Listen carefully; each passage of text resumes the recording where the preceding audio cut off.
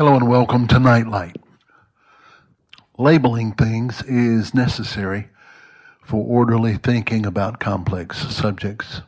Take, for instance, medical or psychological disease. We can't just talk in general about them. We have to have labels in order to identify specifically what it is we're trying to understand. Shortcut terminology is helpful, except when it's not helpful. The problem with labeling is that it can be inaccurate, and that hinders the very clarity that the label was meant to provide.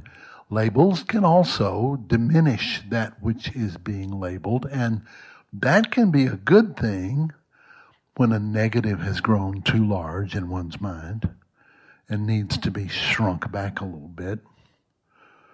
For instance, I might say to a suffering person who's being overwhelmed with negative, undefined emotions, quote, well, if you can label it, name it, you can bring it out of the dark into the light and shrink its power.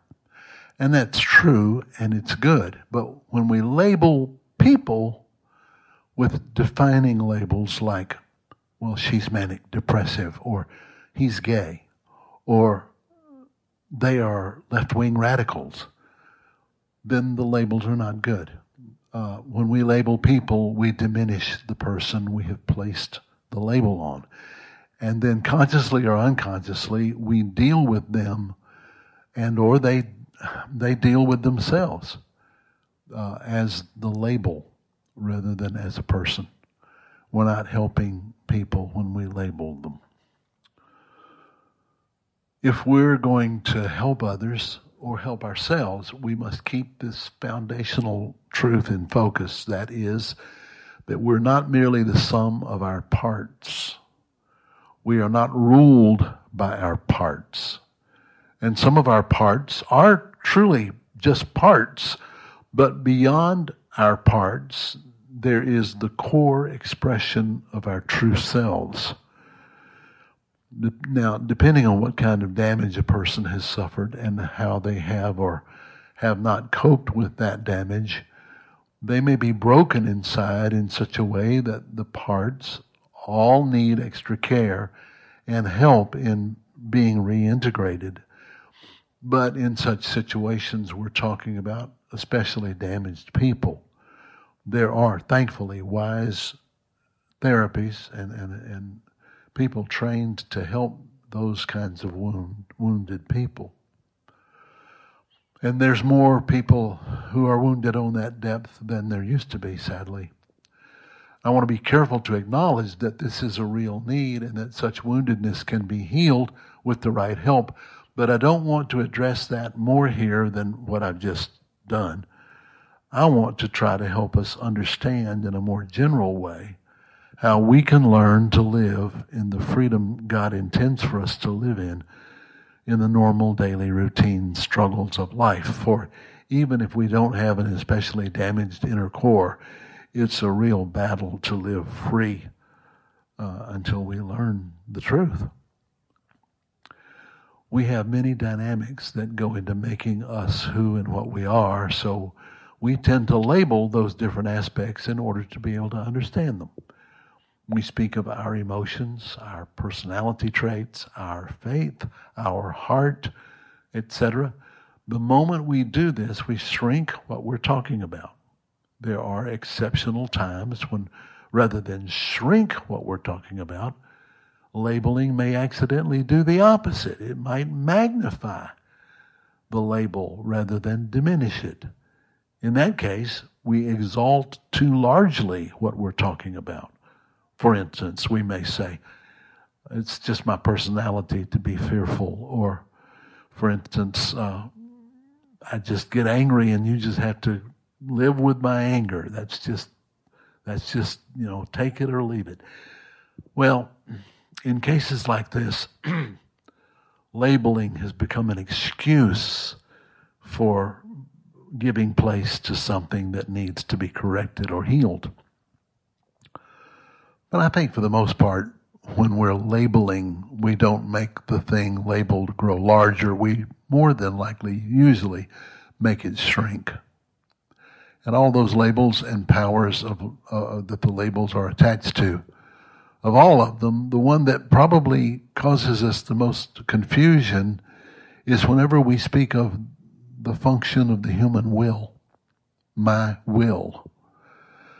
I may be wrong, but I think when the subject of the will is brought up in a sermon or in a message or even in counseling or conversations, something in us gets a bit nervous or even resistant.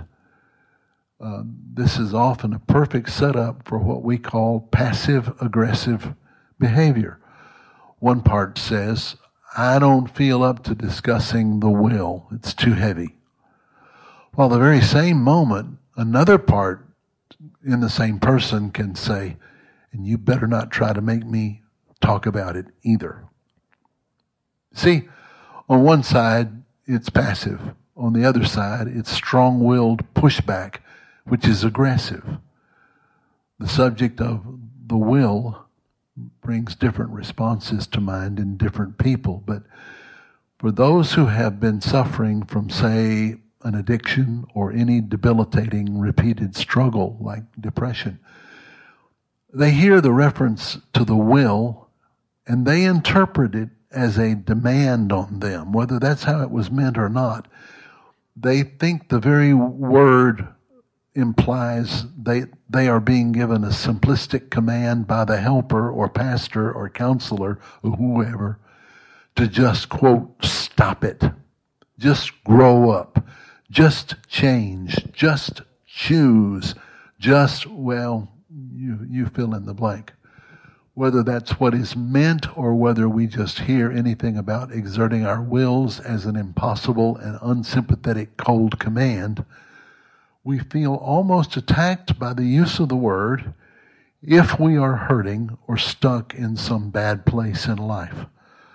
Often people in this mindset feel themselves sinking back into a place of withdrawal and weakness that proves the point in their own minds that talking about the will is not helpful for them.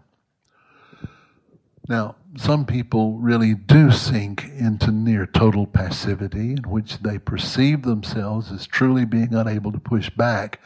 And in those cases, the source of that debilitating wound needs to be carefully and prayerfully examined and ministered to.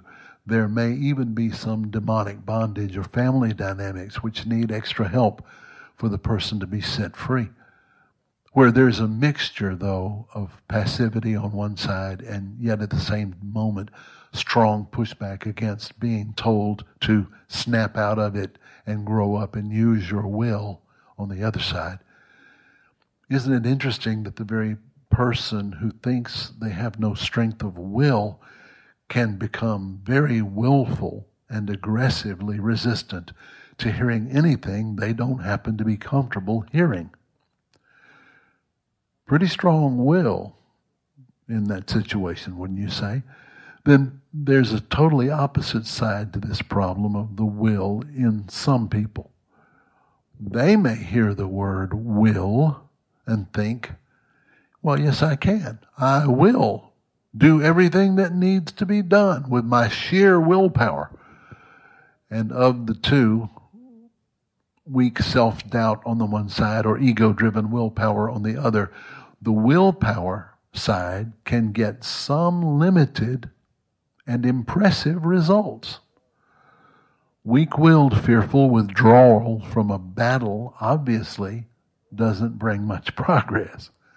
But strong ego-driven self-will, of course, will make some progress, but in the long run, both sides will produce bad fruit. We've been discussing the relationship between the sovereignty of God and the responsibility we have to exercise our wills. What is God's part? What is ours? Some parts of the church have gone so far into the doctrine of sovereignty that they have completely negated the human will altogether. Now, thankfully, most people no longer go that far if they ever did. But many are in reaction against the extremist view of sovereignty. And they should be, for there is nothing more or less than determinism in that view of sovereignty, which makes God directly responsible for evil, and that is blasphemy.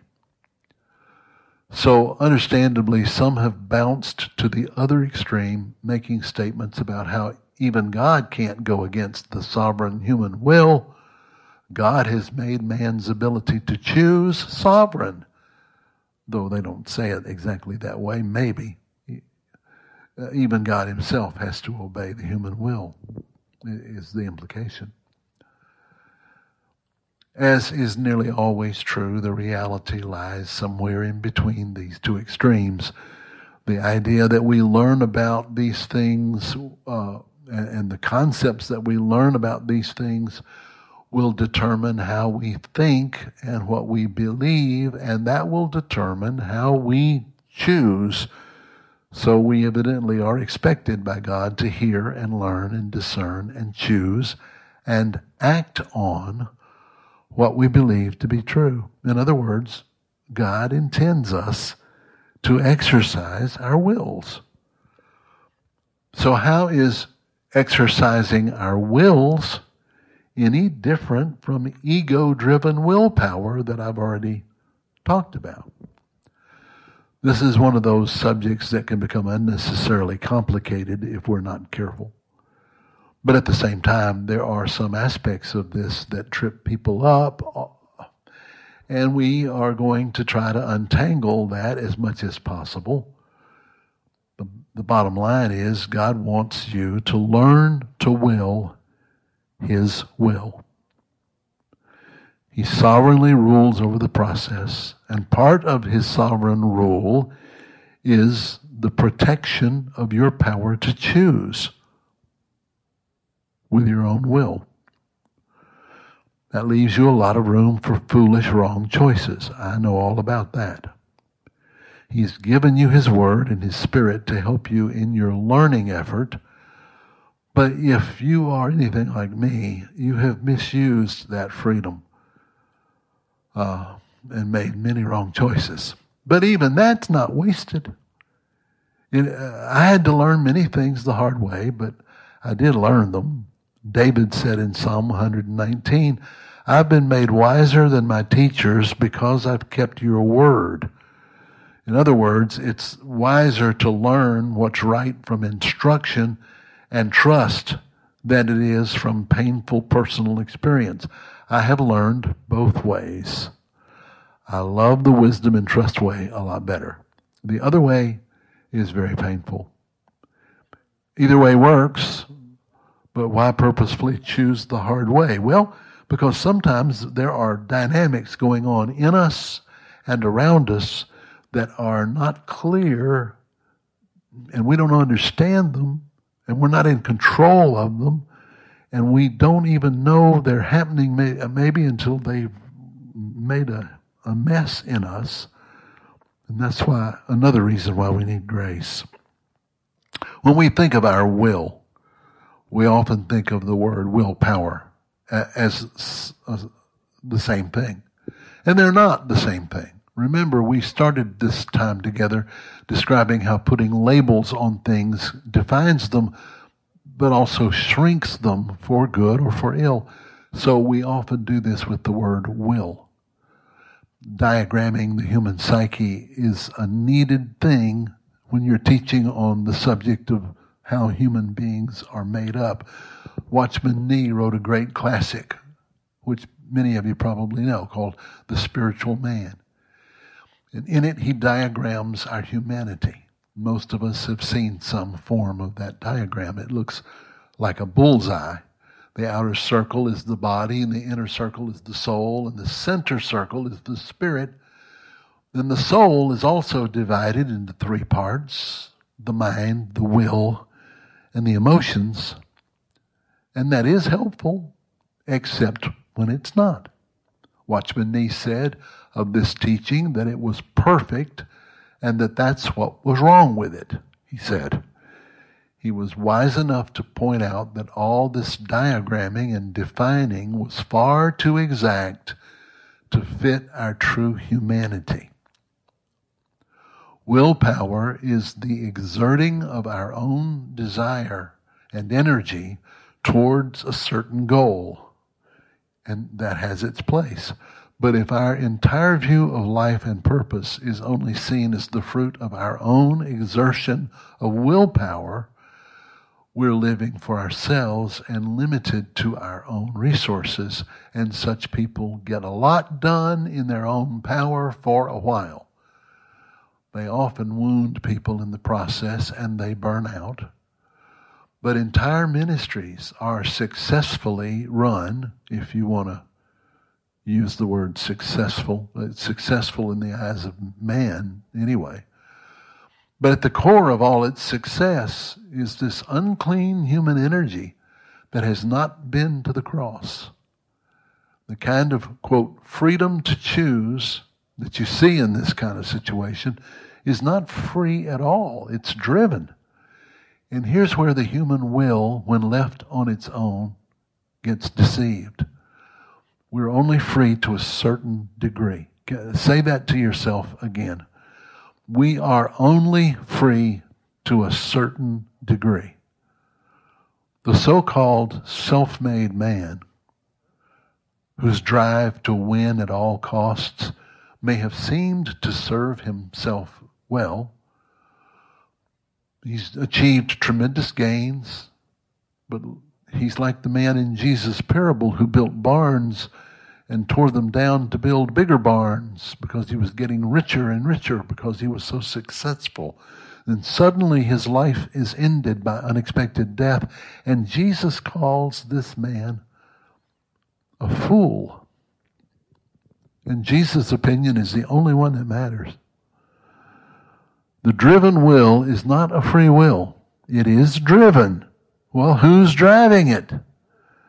A driven person is a puppet driven by the devil.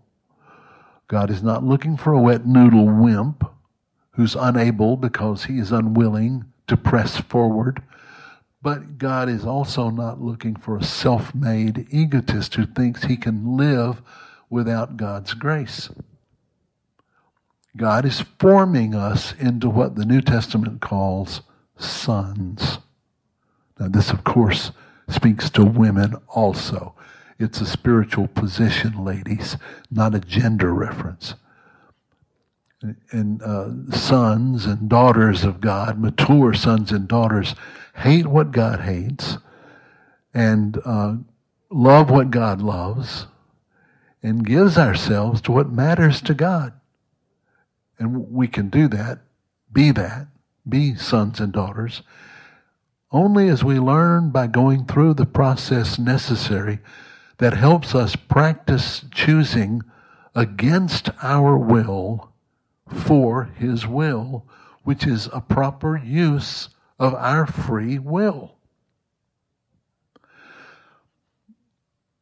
For a driven will is a slave, and is often then a slave driver of others who must serve his or her bidding. Such a person is not free at all. They're in bondage to their definition of life or work or whatever. Their seemingly strong will is really an enslaved will that also enslaves all those around it that it can. This will has to be brought to a place of brokenness. Once broken, God can receive the offering of that person's broken will at the cross. At that moment, their choice of yielding to God is their first real act of a free will. This is not necessarily an initial salvation encounter, by the way. There are many who have given their lives to Jesus the best they knew, but who have never allowed their wills to be brought through this process. In cases like this one, defining the will as being just a part of the person is deceiving. I've heard people say, I am as compassionate and caring as anyone, but my willpower tends to push through to get what I want accomplished. They may mean by this that it's okay to care and be kind unless it gets in the way of getting your goal met, then it's okay to just run over people. But splitting the parts off from each other, the person can claim to have a good heart, but justify overbearing insensitivity by blaming that part of him which he calls his will. Then there are those who are seemingly weak in their wills. They're not arrogant, pushy people. They may even be addicts or emotional codependents or depressives or whatever. They will say things like, God knows my heart. I just can't seem to do what I need to get free. In this statement, God knows my heart, that suggests that the heart is loving Jesus, but the behavior is separate from the heart. And culturally, our language has evolved to support the idea that the heart is an emotional, feeling, separate part of us from the will. I can love God with all my heart, folks say, while doing the most unloving things we can imagine. But God knows my heart, though. But in both cases, whether it's the self-made man bully or the weak, whining, addictive personality, the mistake is in defining the will as a separate part of the person or the heart as a separate part of the person.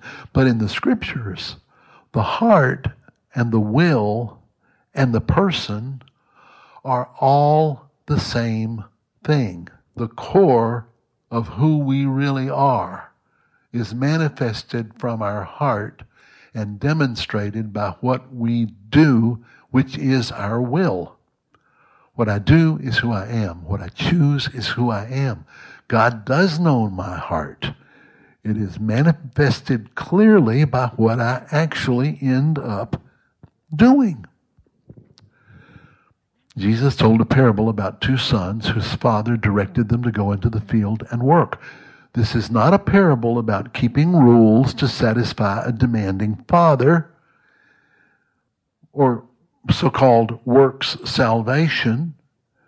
No, this is a parable about the loving Father's awareness that reality is only demonstrated in what we ultimately choose to do, not in empty, shallow, sentimental words with no supporting action.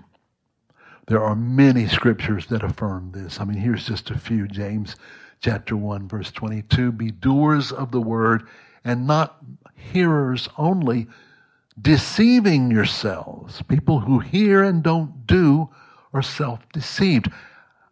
That's what I see in most of Christian America, in churches. Thankfully, that's changing, I believe. But for many years, that's what we were. Hearers without being doers. And we would hear every week a sermon, a sermon, a sermon. And the more we heard and didn't do, the more self-deceived we became, until we end up with the impotent Christian system of America that most of us have grown up in. Then James chapter 1, verse 25 goes on to say, but the one who looks into the perfect law of liberty will be blessed in everything he does. Notice James uses the phrase, the perfect law of liberty. We're only liberated when we are obeying the liberator. Everything else is not liberation, it's slavery. Jesus says in Luke chapter 6, verse 46 and following, why do you call me Lord, Lord, but don't do what I say? Whoever comes to me and hears me and does what I say is like a man who builds his house and he digs deep and lays the foundation on a rock. I love this phrase, he digs deep. The obvious motive in this parable is that you have to get to the bottom of what's really going on in you, and most people don't do that. Most people stay in the shallows because it's safer, it's familiar, it's self-deceiving, and manageable. Anyway, he goes on to say, when the floods arose and beat strongly on that house, and by the way, he says that as if it's inevitable that the floods are going to come and they are going to beat strongly on your house. That's going to happen. That's what life's about. I mean, it's what life has. It's not what life's about necessarily, but it is an unavoidable reality of life. You're going to get pummeled by the flood of living. But he says the person who has built the house on a deep dug foundation can't be shaken because it's founded on a rock, an immovable, solid rock. But the one that hears and does not do, is like a person with no foundation who builds upon the earth. The earth, James says, the earth is that which is carnal, sensual, demonic. And the flood came and beat strongly on the house, and immediately the house fell, and great was the fall of it. Jesus said in John chapter 7, verse 17, if you will do what I say, then you will know. We want the other way around. We want to know, and then if it suits our idea of what we want things to be like, we will obey maybe. Jesus says, no. If you want to understand, obey me first. Our will is our true self. Your will is you. What you end up choosing to do is your will because that is what you did. There's a wonderful illustration of this in the Screwtape Letters, which we won't take the time to turn to because I'm always telling you to read the Screwtape Letters for yourself. And if you'll read them, you'll see that Screwtape talks about how our desire, he's speaking of the devil, as what the devil would want to do with the people. Our desire is to get people to push everything they believe out into their emotions and feelings, never to the center, which is their will. Cause them to believe in lots of things in a distant, uninformed, unconnected, disembodied way.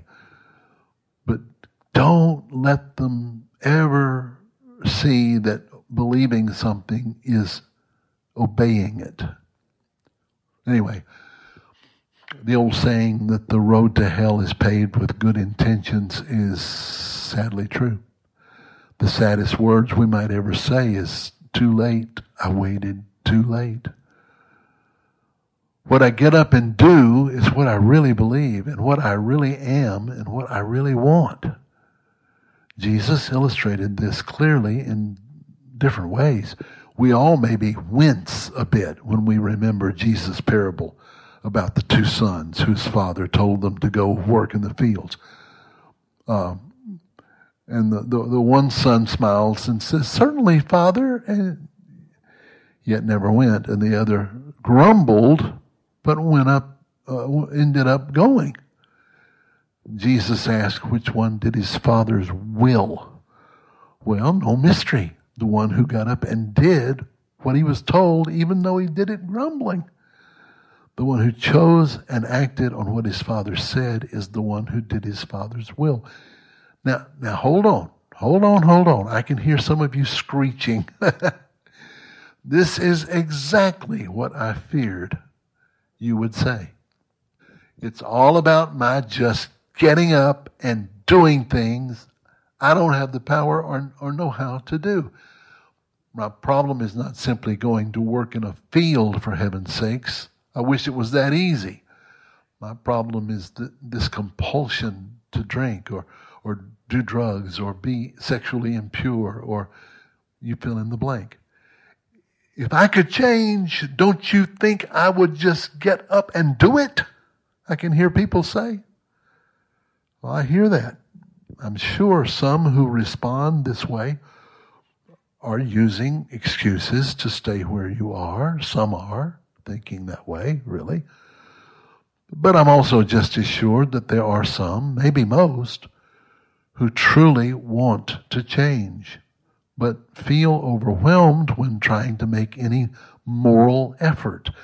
They then, after trying to make moral effort, just give up and become even more passive than they were before they tried, because the weight of the attempt to lift the rock off themselves is just too daunting. I offer the following from my own experience. I do not offer 5 easy steps to anything. I can only tell you what I found to be true with myself. I was totally gripped by my sin. I could not see myself ever living free from its power. I embraced a gospel message that was being preached, that we're sinners, will always be sinners. There's nothing we can do to escape the penalty of sin. Jesus came and took the penalty of sin in my place, which always gave me the impression that God hated me, but he did have enough mercy that he would beat Jesus up instead of beating me up, and he would put Jesus through hell so I wouldn't go to hell. And so that's the view I had. I was only saved from the penalty of sin, not from the power of sin. And I don't want to get off on the error of that, but obviously people who listen to Nightlight know already the error of that way of thinking. But books I read and lectures I heard and sermons and even testimonies usually only served to give me momentary hope, but always resulted in even worse failure and deep disappointment.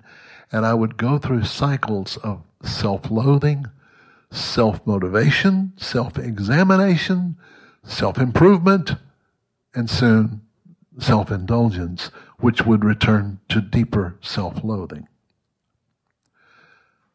I did become free. I want to tell you how I came to that freedom. I mean, at least draw a sketch of it. I hope with all my heart you will hear it as one needy human being talking to another needy human being, not as a self-help guru lecturing you in any way, shape, or form.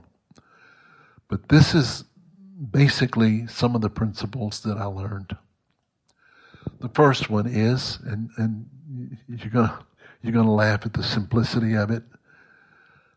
I realized I was truly a sinner. My life was unmanageable if left to myself. I was not a pretty good person. I was capable of very dark, evil choices. You might be amazed at how many of us don't quite get that yet. I won't dwell on it. Maybe you just need to think about it. There was a core in me that wanted to find life on my terms. My choices produced such terrible, deep pain that I could no longer bear it. The pain brought me to desperate honesty. It took a long time because I had a lot of religion in my head. Now, if this sounds like the beginning of the 12 steps that some of you might be familiar with from being in a 12-step program, the reason it's familiar is because 12 steps do work, if you haven't noticed, and they work because they simply are true. So whether you're in a 12-step program or just in normal life, step number 1 is to recognize that your life is unmanageable. Your sin is not manageable. And a lot of religion, a lot of Christian discipleship is really just sin management. I had to collapse in Jesus' arms and let myself be found. The parable of the lost sheep shows us one thing about, if there's anything it shows us nothing you can do can fix yourself. The only thing the lost sheep could do, we've been talking about, it's what you do. Well, the only thing I could do at first was to give up doing and let myself be found by the shepherd. I'm not talking about conversion in the sense of getting saved. I'd already done that. What if you've already done that and you're still a mess? I know legalists and Pharisees will simply say, well, you weren't really saved. But I know they're wrong. As I said previously, I was not working for my salvation. I was crying out for a salvation that works. And as I've said before, we have so reduced the word salvation. See, there's that label that reduces. We've so reduced salvation to a mere momentary event that we say happened at such and such a date. You know, your old songs about, I can take you to the time, I can take you to the place where the Lord saved me by His wonderful grace. And that, there's truth to that. I'm not making fun of that or saying that's not true to some degree. But salvation is happening in us until it has been fulfilled at the resurrection. We were saved, we are being saved, we shall be saved. I was not working for my salvation. I was crying out for a salvation that works. All my religious experience and church involvement was a mixed bag. I was grateful for the good of it, but I was terribly hindered by the bad of it. The expectations that became legalisms, false claims, general shallowness of my church life experience up to that time. When I collapsed at Jesus' feet, I simply cried out for Him to come and find me. I told Him, I have tried and tried. I simply can't do it. You have to come get me and do in me what I just can't do for myself. I'm not making any more promises. I'm not writing you any more bogus checks on an account with nothing in it. I'm crying out for you to come get me. I remember the night like I can see it in my head very clearly. I cried myself to sleep in His arms. I didn't feel anything but shameful sorrow and exhaustion. I had no visions or goosebumps. I had raw, naked, end of my rope emptiness. It was in some ways, I guess, what you might call pure faith. I had pure faith. I found after this collapse that I had a glimmer of hope returning the next morning. And with it, a small but growing sense of joy. And that joy was strength. For Nehemiah tells us, the joy of the Lord is your strength. I was beginning to experience an exchange. I had given Him my impotence, and I was gaining His strength. I had given Him my sorrow, and I was receiving His joy. I had given Him my will, and that was fulfilling His will. For the very first time in my life, I found a freedom to say no to sin. Before, I had no sense of freedom to even choose. I just was a slave to my destructive behavior. But my giving up of my will, which was bound, all I could choose to do with it was give it up to Jesus. That's all I had power over it to do. By doing that one thing which I could choose to do, that was the one act of my will, which then allowed Him to do His will in me.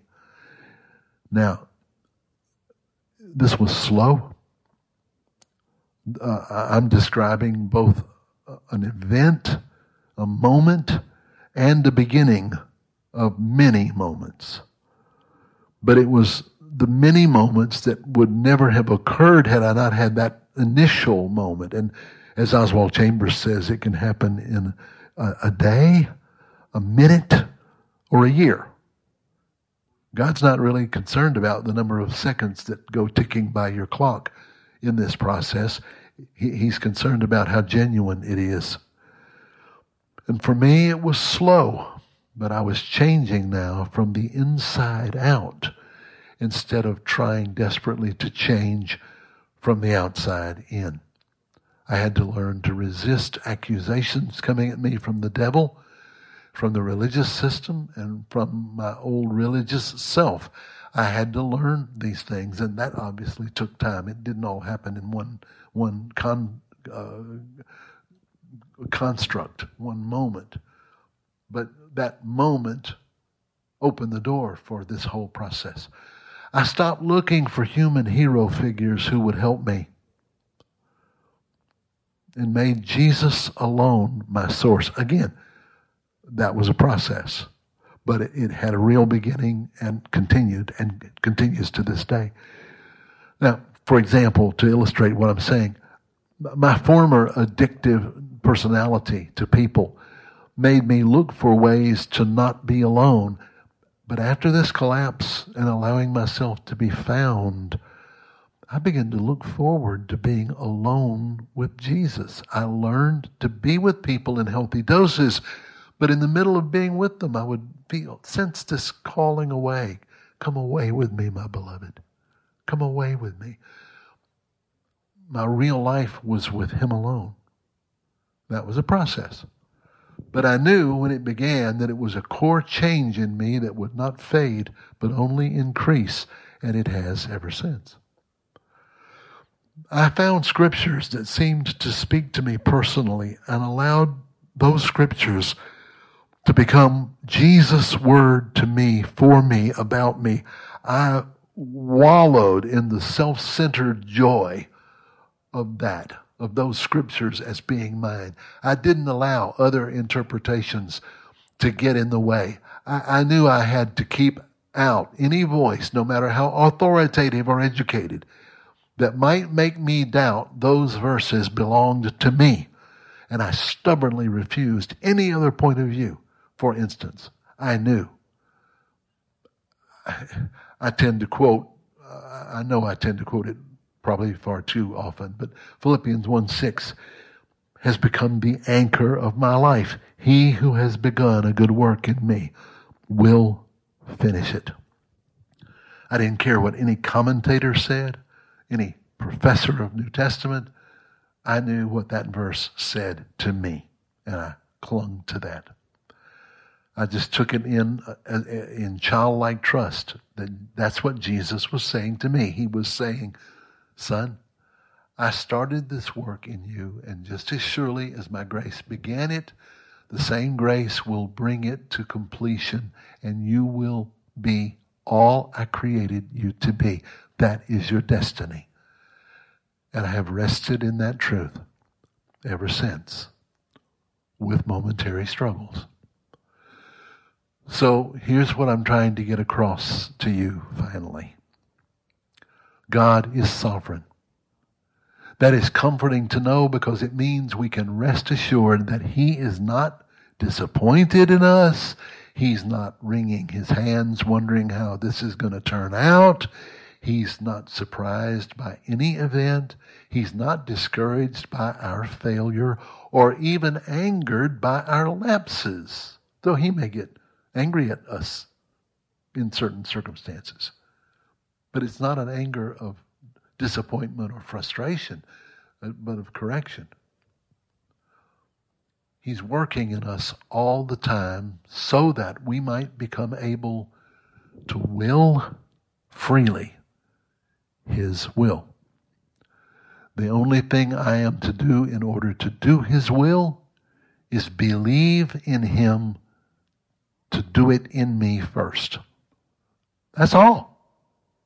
trust Him to do in me what I cannot do. Now you may think, that's so simplistic. Then if it's so simplistic, are you doing it? John 3:29, this is the work of God, that you believe on the one He has sent. Sometimes you'll run across commentators who will make an issue over, is there a difference between believing in Jesus or believing on Jesus?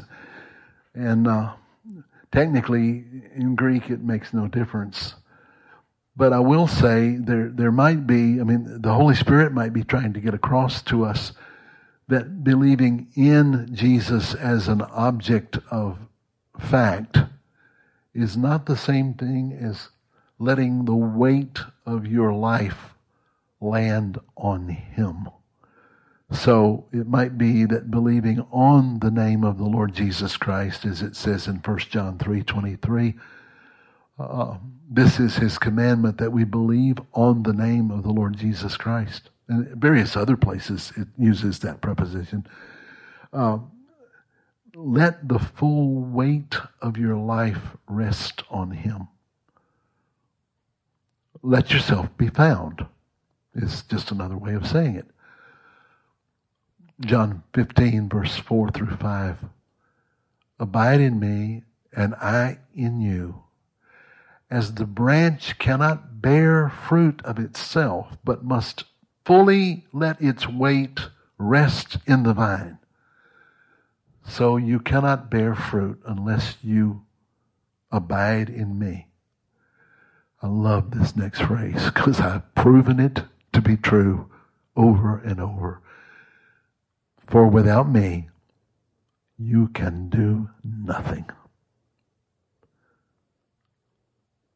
What a comforting, wonderful, beautiful invitation to come, jump in His arms, and let the full weight of yourself rest on Him because you believe in Him.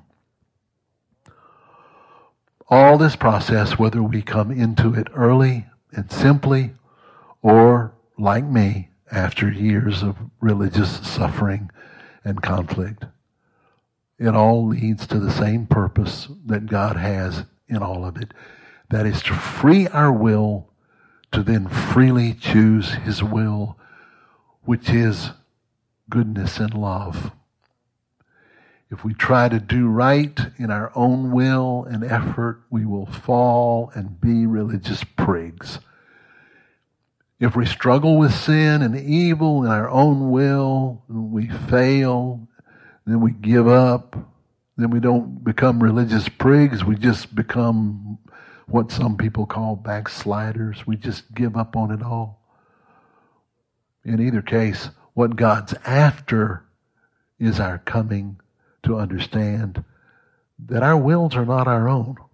They're bound by religious spirits or demonic spirits.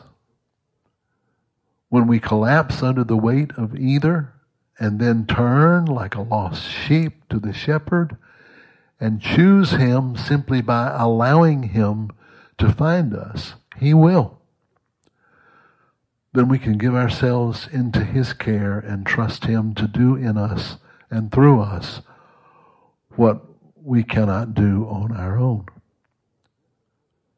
From this helpless union with Him, He begins to grow us up.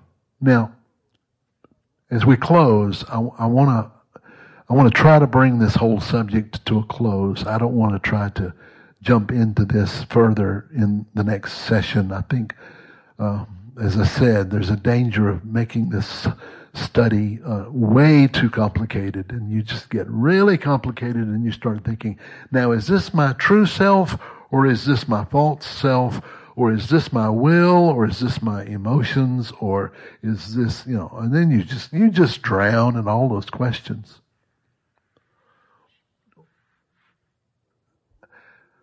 What is it? What is it you don't believe God will do for you? Why don't you start there and just say, I've been wrestling with this for a long time, whatever this is. And I have actually gotten so tired of wrestling with it that I've just stopped looking at it and become, I just assume that that's just the way it is. Well, I believe that you saved me from the penalty of sin. Why can't I believe that you also saved me from the power of sin?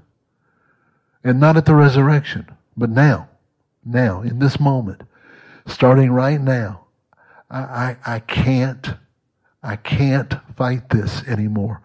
I struggle. Some of you struggling with your weight, or struggling with your depression, or struggling with unforgiveness, or struggling with immoral sexual urges, or we all know the list. For heaven's sake, we all know the list. Yours may be quite unique. It's not on anybody's list except yours. You've managed to form a bondage that nobody else really knows about but you and God. Whatever that is. Think of the cross. Look at the cross. Meditate on the cross. That is God Almighty hanging on that cross. Taking into himself in some form, we don't understand how, but we know he did. He took it into himself, all the sins and sin of the world, the universe. The word world there doesn't mean earth. It means the whole universe. He took it into himself and then rose from the dead with the power to not only deliver you from the penalty of sin, but from its power. Now, from this helpless union with him, beginning in this helpless union, you may have spent a whole life of shallow, legalistic, outward conformity with a whole bunch of unforgiveness and bitterness and lust and greed and hatred and stuff inside of you. But you may be coming to the place where you can't bear it anymore. That's grace. When you get to where you can't stand it anymore. 'Twas grace that taught my heart to fear. Then grace my fears relieved. Grace taught me to hate my sin. Then grace relieved me of its burden and power. And from this helpless union with him, that's when we begin to grow up. Some people don't start growing up until they're been adults for a long time. I tell people I was born and raised in Mississippi, but I grew up in Texas. I began to grow up as the Lord began to bring all these things to the light. One day we will be like him. Full-grown, mature sons and daughters. That is not a goal we reach for. That is a predestined destiny. Romans chapter 8, verse 29 guarantees it. Philippians 1, verse 6 guarantees it. Many, many, many other verses.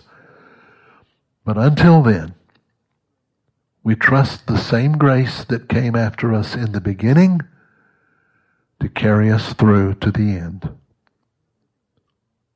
He who has begun a good work in us will complete it. Father, I pray for every man and woman in the sound of my voice.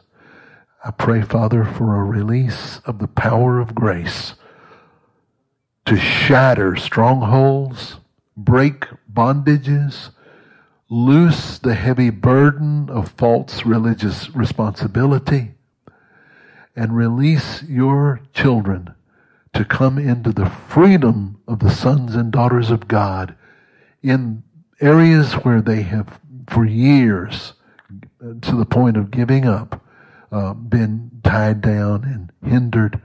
I pray, Father, that they will, from starting today, starting at this moment, begin to believe that the same Jesus who delivered them from the penalty of sin is also their Savior from the power of sin. In Jesus' name, amen.